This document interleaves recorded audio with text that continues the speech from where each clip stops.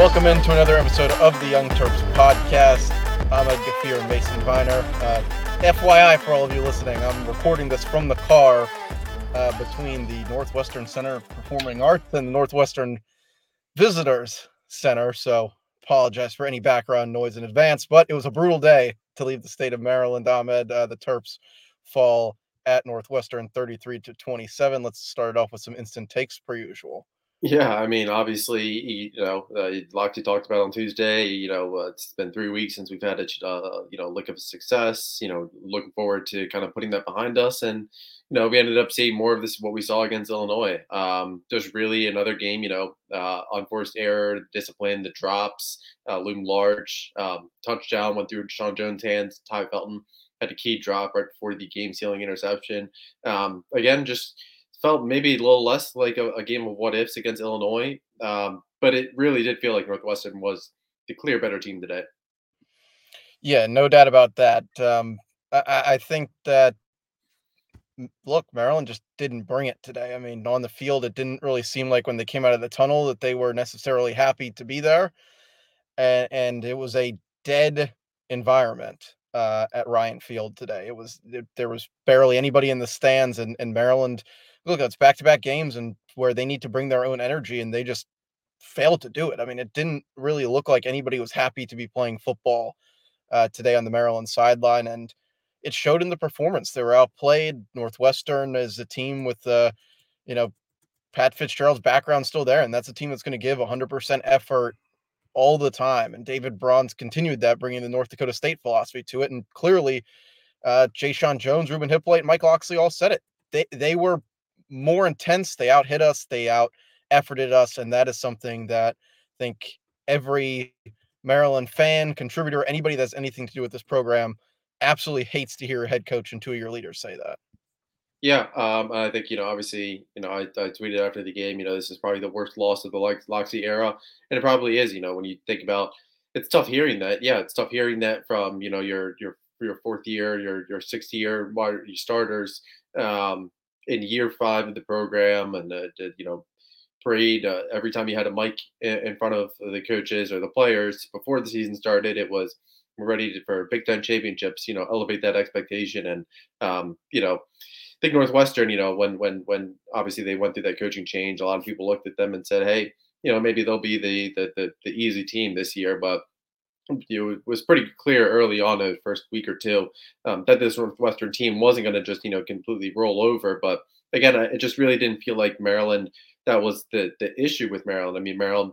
Look at how they started off offensively, being able to generate the 36-yard big play by Caden Prather there, the 8-yard touchdown to generate a score, and then generate sacks on second and third down to force a Northwestern punt.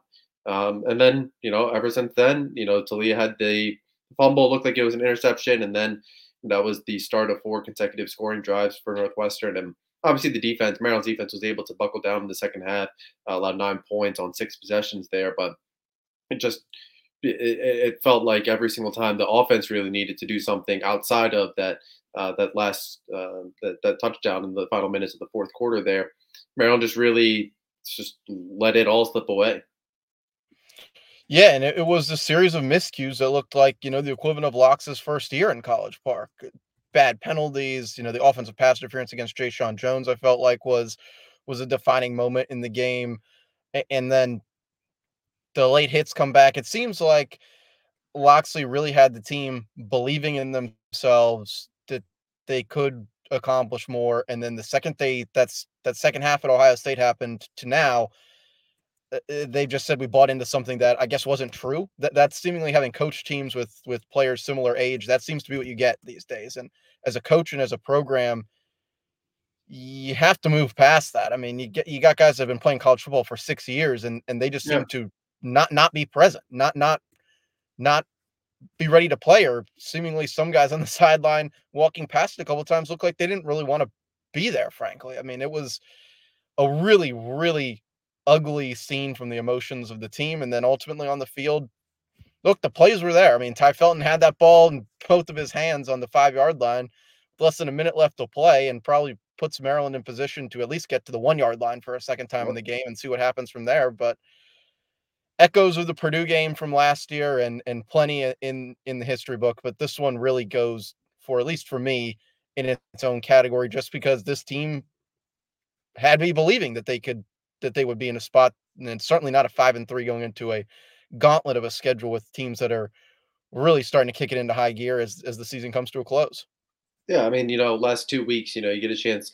I guess if you kind of look at going into this Northwestern game again, you get a chance to prove that the Illinois game is the outlier. That's no team wants to have that one letdown game, but you prove that it is the one letdown game. But I think that this game is, and again I tweeted this is the worst loss because it's year five again. The Penn State, the Iowa, the getting blown out by Ohio State, like all those in the past, they're bad losses, but they're humbling. They bring you back down to earth. This is when it's followed by a bye, which is followed by a humbling loss at home against Illinois. This is probably the lowest point of the Mike Locksley era in College Park. And I throw 2019 out because there was just so much change, there was so much turmoil, so much that had to be established in terms of what's expected from a day-to-day perspective within the program. But again, you just look at today, last year, this year was really a chance for Maryland to kind of take that next step. And you go into 2023, you talk about again the Big Ten championships. You have a fourth-year quarterback. You have a front seven that even though you replaced a lot along the defensive line, and we got a chance to see Tyzay Johnson make a couple plays. Christian Fuller did a little bit. Isaac Bunyan as well. But again, just kind of having this type of performance when it's all your guys, when it's a chance to again we were talking about checking off that final box and taking down one of these Big Ten elites this year. So we got one of them coming into College Park next weekend, but I think there's a list of questions that need to be answered before we really ask ourselves if Maryland can take down Penn State. Yeah, yeah, and there's a lot of I guess moving forward needed. I thought what Loxley said in the post game uh, press conference, and Ahmed, I'm sure you could see it over the Zoom and on the video of it, but that was probably the angriest I've ever seen Mike Loxley uh, in a stretch of time. And yeah, you mentioned 73-14 at Ohio State in his first year, the 59. I guess was 59 nothing or 59-3 game at home against Penn State, the Temple game that year. But as far as I went back on the Terp Talk post game show we did right after that, and I said it almost looks like a guy that's coached his entire life and has gotten seemingly to a point where he's the head coach of a program with the team that he grew up with, and it doesn't seem to be going his way either. It's not only the players that face that; it's the coaches. They come in every week; they're paid the big money to set the program up, as they always say, set the players up for success, give them, the scheme to it, and ultimately some sort of soul searching or wayfinding is needed across the board. And Locke said that, but I've not necessarily seen him that almost like rattled, angry look that he had. I mean, I know he gets like that. Everybody that follows the program, obviously, you can't coach a team like this and not Right. see it that way. But it was it was a different feeling. The Illinois game was bad, as you said, but this one was just plain old ugly. Yeah, but at the end of the day, I mean, like you said, we've seen him mad before. This isn't the first time where we've heard him say we need to review everything and it starts with myself. I'm the leader, and he does a great job. I mean, a lot of people shit on Locks, but you look at a guy like Shane Beamer, where he's coming up with all these excuses, talking about the refs, and a couple weeks ago, what was it? He was talking about the sideline officials and some shit like that. I mean, Locks, he always takes that accountability, but at the end of the day, I mean, you know, there has to be a sentiment of just realizing that they're just words, and what changes. Again, this first 5 weeks, these unforced errors, the discipline was there. I mean, it's these last couple of weeks when, unfortunately, it's the first time this team has really faced adversity, and you're starting to see that discipline kind of unravel. And again, I'll go back to it. It's year five. Those kinds of problems shouldn't be happening. I mean, what the culture, the standard, what Loxley always refers to, that's pretty established at this point. And you mentioned having Fanaje Gote. When we talk about Sean Jones having 60-year guy on the offensive side of the ball, Fanaje Gote is another guy on the defense side of the ball. Hey, he was called for an unsportsmanlike as well. So think it's just a little bit concerning, and think it just Northwestern specific. Brendan Sullivan, I think kind of the expectation kind of going into this week was that he was going to start with Ben Bryant, expected to be sidelined for the third straight game. Maryland did a really poor job just kind of containing him, whether it's through the air, through the run, kind of for over 300 yards, um, uh, all purpose yards, 265 through the air, finished 16 of 23, 2 touchdowns. Just kind of felt that, the game plan, Loxley said, hey, we're going to stop the run against Northwestern. And it was pretty clear that what Maryland needed to do in order to do that. And just kind of lack of execution on the defensive side early. Yeah, it's almost like, for those of you that watch this, having to watch what I guess now is the Washington Commanders and Maryland football every weekend is just such a curse in the same way that they have so many of the same problems. And the one that just drives me bonkers between the two, but especially with Maryland, the lack of being able to contain the pocket, the lack of being able to set the edge with this defense. Early, it was the zone runs and just a lack of eye discipline, gap discipline. I mean, you could throw out every, coach speak football term for a linebacker and for a defensive end, and just weren't executing at a high level. And look, Ruben Hippolyte said it after the game. I said it on our podcast earlier this week. A lot of teams Brendan Sullivan's had success against this year, it's been the first time that he's played against them. Last year, we played the same quarterback who tried to do the same things, Yep. and you can't say it was, the first time we saw the guy or there isn't film or, all those excuses are thrown out the window. You have 2 weeks of preparation for a guy who likes to get outside the pocket, likes to make plays from outside the pocket, can run the ball, and he's a big guy. He's a hard guy to take down. You gotta have some level of just mental wherewithal to do the things you're supposed to do and not take the bait. And then later in the game, they ran a fantastic game plan of turning the zone runs into screen passes because they noticed that Yep. again, now your ends are crashing down trying to stop the zone run. So some of them, again, the cross screen game, the flats, the same things that Maryland's been exposed on all season. Just a perfect game plan of looking at everything that's gone well against this defense, which is a fairly decent unit as a whole. But man, does it have some holes. And we've talked about the nickelback being an error spot. It's bad. Jaquan Shepard and Tarheeb still are going backwards. There's a lot to look at right now that any team with coaching staff that has some time to prepare can pull out, and you got to start to stop those things. Yeah, I mean, completely. I mean, it wasn't look. Obviously, the secondary gave up big plays for the third consecutive week.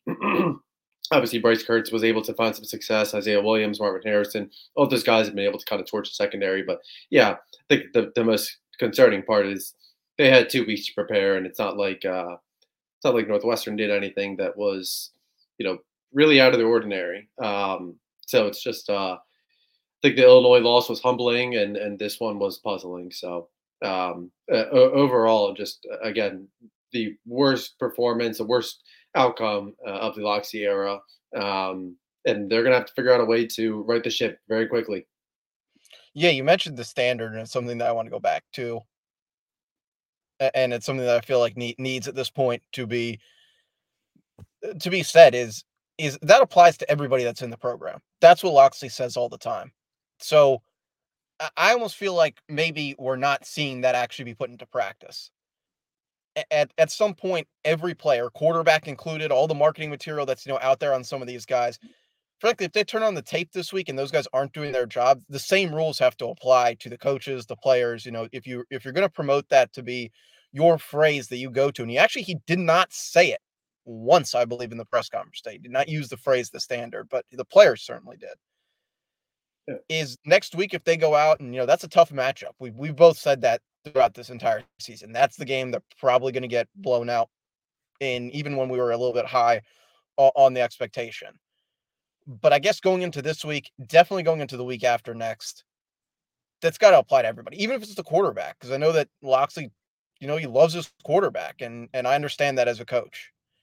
But at some level, everybody has to be considered under that. And there's a lot of guys in their last, year here, in their last, that came back for this moment, that turned down NIL deals, all that stuff. But at some point, the performance on the field has to equal that. That's really what matters. Getting now what's going to be a hard sixth to win to get yeah, has to be the goal just to stay alive. I mean, to have anybody in the stands. They're already struggling in so many areas in this football program in a purely financial standpoint that you just got to start to consider who belongs at who gives me the best chance to win tomorrow has got to be the phrase in the building.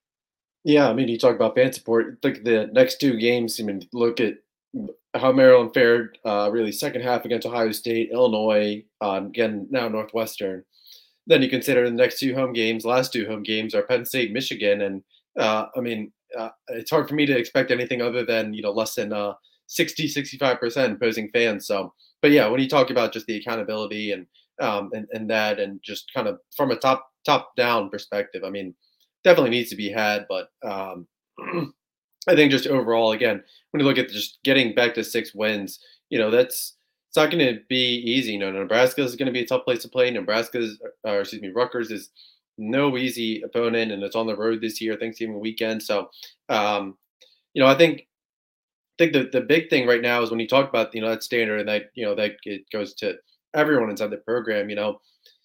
Again, we're weeks removed, about 2 months removed now from Lochte saying, "I love the coaching this team. I'll go to battle with these guys any day." And those are all reflective of the team culture, the team camaraderie, like that bond, um, and the relationship, the trust between the coach and staff, and that looms largest when you go through that adversity. And in years past, covering the program, I mean, 2020 was a brutal year, and I think that was just COVID kind of magnified it.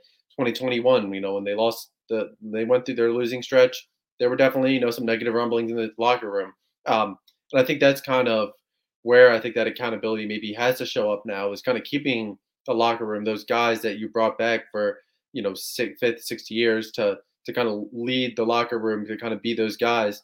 That I think that's kind of where they need to kind of step up right now, and um, that's probably the biggest key to be able to get to bowl eligibility because as we've seen earlier in the year, I mean, hell, that Virginia week 3 win looks better and better each week, but I think in order for Maryland to get back to playing to how they did against Virginia and early on in the season, it kind of starts with maybe some accountability with some of the players in the locker room. But again, the coaches are far from exempt. The questionable decisions and all that has been evident for years now, but they need to be had some tough conversations there as well.